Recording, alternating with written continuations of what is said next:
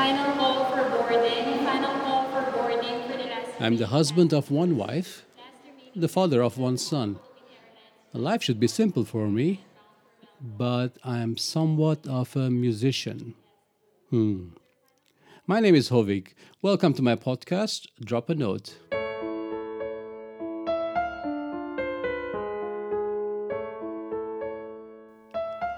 Welcome to the second episode of my podcast. 50 minutes. That's how long it takes to drive from Limassol to the Larnaca International Airport. And those of us who live on the island of Cyprus have done that trip countless times, often in the middle of the night, to welcome or say farewell to family and visiting friends. Now, my story goes back around 20 years. I used to drive my dad to the airport to catch his frequent flights to Lebanon. Actually, the drive to the airport took longer than the flight itself, because it takes around 25 minutes to fly from Larnaca to Beirut. The distance is just over 200 kilometers. That's about 130 miles. So 2 hours by car, if you figure out how to drive over the Mediterranean Sea, that is. You may remember from the previous episode that I was born and grew up in Beirut, the capital of Lebanon, and the 15 years of civil war we lived through as a family, before finally relocating to Cyprus. For a number of years after our relocation, my dad continued his business in Lebanon, which meant he had to travel back and forth, a cycle of 15 days' work in Lebanon and 15 days with the family in Cyprus. So, during our trip to the airport, we would talk about this and that, often analyzing the latest football game we had watched, or delving into matters of regional politics, talk about how his business was doing, and so on. And then, around 10 minutes from the airport, almost at the identical spot every time, the ambush would happen. I know I have your attention, but I have to pause briefly here and open a parenthesis of explanation. I'm opening it now.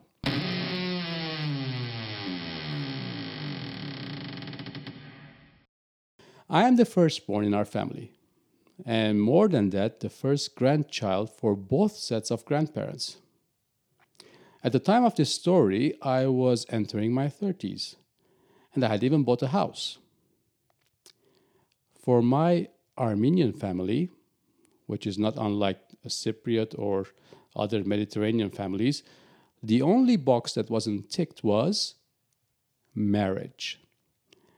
Now, the missing tick had become even more glaring ever since my younger sister and one of my brothers had been, let's say, audacious enough to jump queue and get married before me.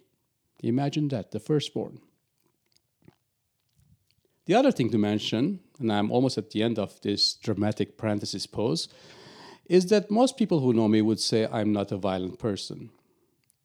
I'm not prone to snap at people or make them feel terrified to talk to me about something.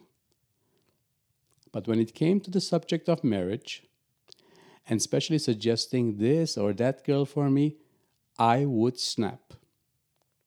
And my family were genuinely scared to broach the subject or even drop a subtle hint to get me to talk. I wouldn't. If I have something to say about this, I will say it. That quickly ended the attempt. And here, I close the parentheses.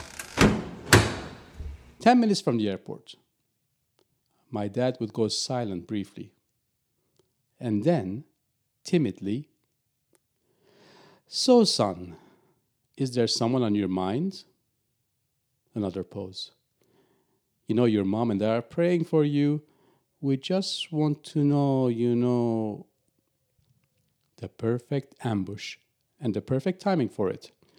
You see, when you're about to say goodbye to someone you love, especially if they're on their way for work and sacrificing for the family, well, you can't snap, you can't tell them off. You have to be nice. You don't want your final words to be harsh or disrespectful. So I would reluctantly talk about it, relieved that the conversation would not last more than 10 minutes. A quick hug, drop off at the airport, and recover until the next ambush on the next airport run. But the story does not end here. You see, it wasn't just my dad flying regularly. I myself had to travel quite a lot for my job. And my colleague who arranged my trips reminded me that I had accumulated enough frequent flyer miles to fly anywhere in Europe for free. But, she added, the miles will expire this summer, so you should make the trip quickly if you want to use them. This was May 2003. As it happened, my good Swedish friend Niklas, who used to work in Cyprus and travel in the region for many years, was flying back to Sweden. He stayed with me for a couple of days, and I mentioned to him about my free flight anywhere in Europe. Come and visit me in Sweden, he said. My town is up north. It's called Örnsköldsvik, or Övik for short. Hey, that sounds like my name, I said. Why not? I'll come. I had been to Stockholm on work trips before, but never ventured up from the capital. My good friend Daniel agreed to come along. He knew Niklas. So we flew to Stockholm and took the 8-hour night train to the north. The views outside the train were breathtaking. This was midsummer weekend, the longest day when the sun doesn't really set. So green, so peaceful, so vast. Niklas had arranged for us to have the traditional midsummer dinner with some of his friends. We walked into the house, and this girl came out of the kitchen holding a plate in her hand and with a big smile said, "Welcome to Sweden." I don't know if you believe in love at first sight or fairy tale moments. If you don't, you may want to fast forward a couple of minutes. Actually, don't. You should probably listen even more carefully to what I'm about to say. Because the instant I saw that smile, my mind and heart suddenly called a truce and agreed with each other and came up with this simple declaration. I want to come home to this smile every day. Thankfully, I didn't announce my declaration out loud. Otherwise, Anna would have stayed far away from me the rest of the evening. As it happened, though, she did not, and we ended up talking about life in Sweden, in Cyprus, our work, our interests. My interest at the end of that night was to see her again. But the chances of that happening were none. You see, my visit was just for that weekend, and I was soon back on the plane to Cyprus. Usually, the out of sight, out of mind saying is true, but in this case, Anna's smile wouldn't leave me. After a week, I emailed Niklas. It's just a thank you note for hosting us. And very casually towards the end of the email, I asked him about Anna. Does she have a boyfriend? Is she married even? See, I had no idea. Is she a nice girl? Should I contact her? He wrote back, no boyfriend as far as I know, not married, great girl, yes, contact her. Here is her email address. So I did. A very innocent, hey, it was nice meeting you type email. Now, this is the part of the story that Anna usually takes over the narrative, and she often gets cold and shivery in the process. Thankfully, that's not her reaction to me. But the fact that when she received my email, she did not recognize the sender address and was about to press delete without opening it, thinking it was a spam. Had she done that, now I get cold and shivery too. She says she stopped in the last nanosecond to reason with herself that her company's anti-spam filter was strong, so it wouldn't be spam, it couldn't be. Let me check. She opened it. And the rest is, I guess, a love story. We kept emailing back and forth, then text messaging, then finally had the courage to talk on the phone. 7 months of long-distance daily communication until we decided we would like to meet again, this time in romantic Prague. I remember being quite nervous about this reunion. We had grown to know so much about each other, but remember, we had only physically seen each other for a couple of hours that midsummer evening. A good friend of mine gave me this advice. Don't think too much. Enjoy it and be like a child. That's good advice when it comes to love. It's so hard to measure, to define it, to put your finger on what makes it happen. But if you are fortunate enough to have it in your life, enjoy it like a child. As I got to know Anna more, her smile became more precious and special because I realized she was smiling through pain. Anna was diagnosed with rheumatoid arthritis when she was only 15. The severe pain started all of a sudden one day, totally out of the blue. She was bedridden for a long time. The doctors doing all kinds of tests and trying all kinds of medications on her, some of which caused nasty side effects and dangerous reactions. Her life since then has been a journey with chronic pain, surgeries, and medication.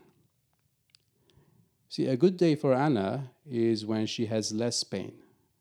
She never has a day with no pain. If you have chronic pain illness or live with someone who does, I think you know what I'm talking about.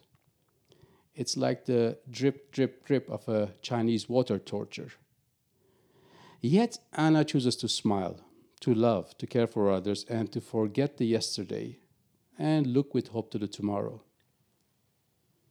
I have to be honest here because, well, I don't know how else to be. We do have difficult days. We have tears.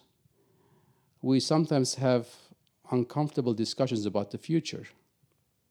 If things get worse with her joints, driving, moving, walking, how? But that smile keeps appearing and radiating with hope, faith, and love.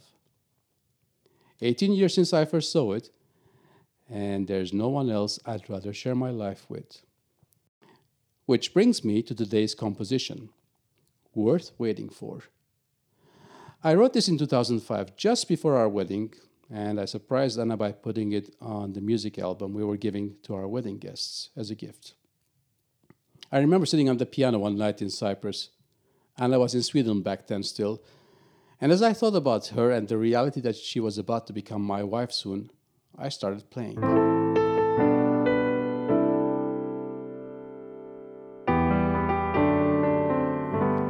The piece is unusual in that it does not have a clear introduction. It just starts unexpectedly, like that midsummer day. The melody has a call and response style to it, reflecting on the months of communication we had before we met again.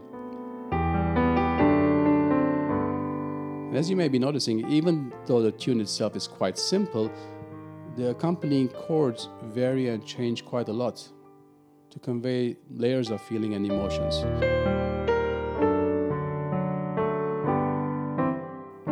But there's a short sequence of 3 chords which keep recurring throughout the piece, sort of the signature of the piece.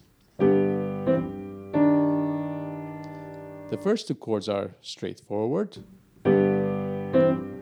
but the last one has D and D sharp together in it. Normally, if you play this in the same octave, they clash. But our ears tolerate and accept them if they're slightly distant from each other. It's an unexpected, subtle harmony, I guess. I actually finished the piece with the same sequence. It's left unresolved to underline the waiting for in the title, and also the fact that our story still continues, it's not over.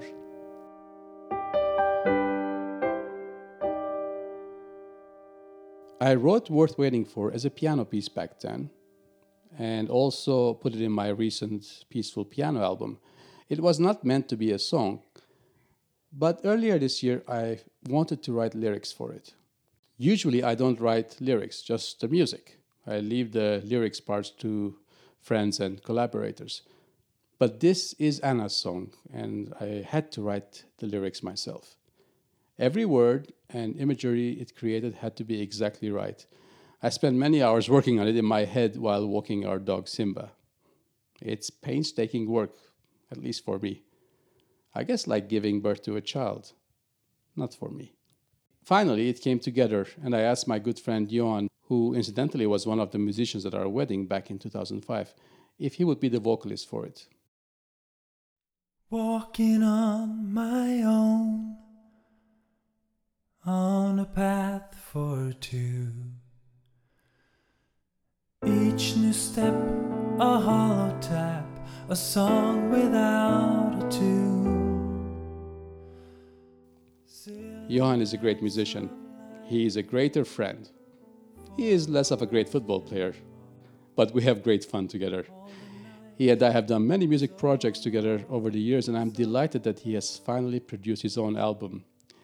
The link is in the information below. Please follow him. And the music video of Johan singing it in the majestic snow-covered Övik is also on YouTube. All the links are below. If you enjoyed this episode, go back and listen to the first one in case you missed it. You really should follow the podcast. Do it now, otherwise you will forget to do it later. And while you're at it, follow me on Spotify to make sure you get all my latest releases. You can follow me on Instagram, Facebook, Twitter, everywhere. Just don't follow me in person, please, around Limassol. And don't even think of ambushing me just before Larnaca Airport. The copyright for that maneuver belongs to my dad. Hey, I hope you enjoyed this episode of Drop a Note. And I hope you tune in next time where I talk more about music and life and another composition. Until then, my name is Hovik and I am somewhat of a musician.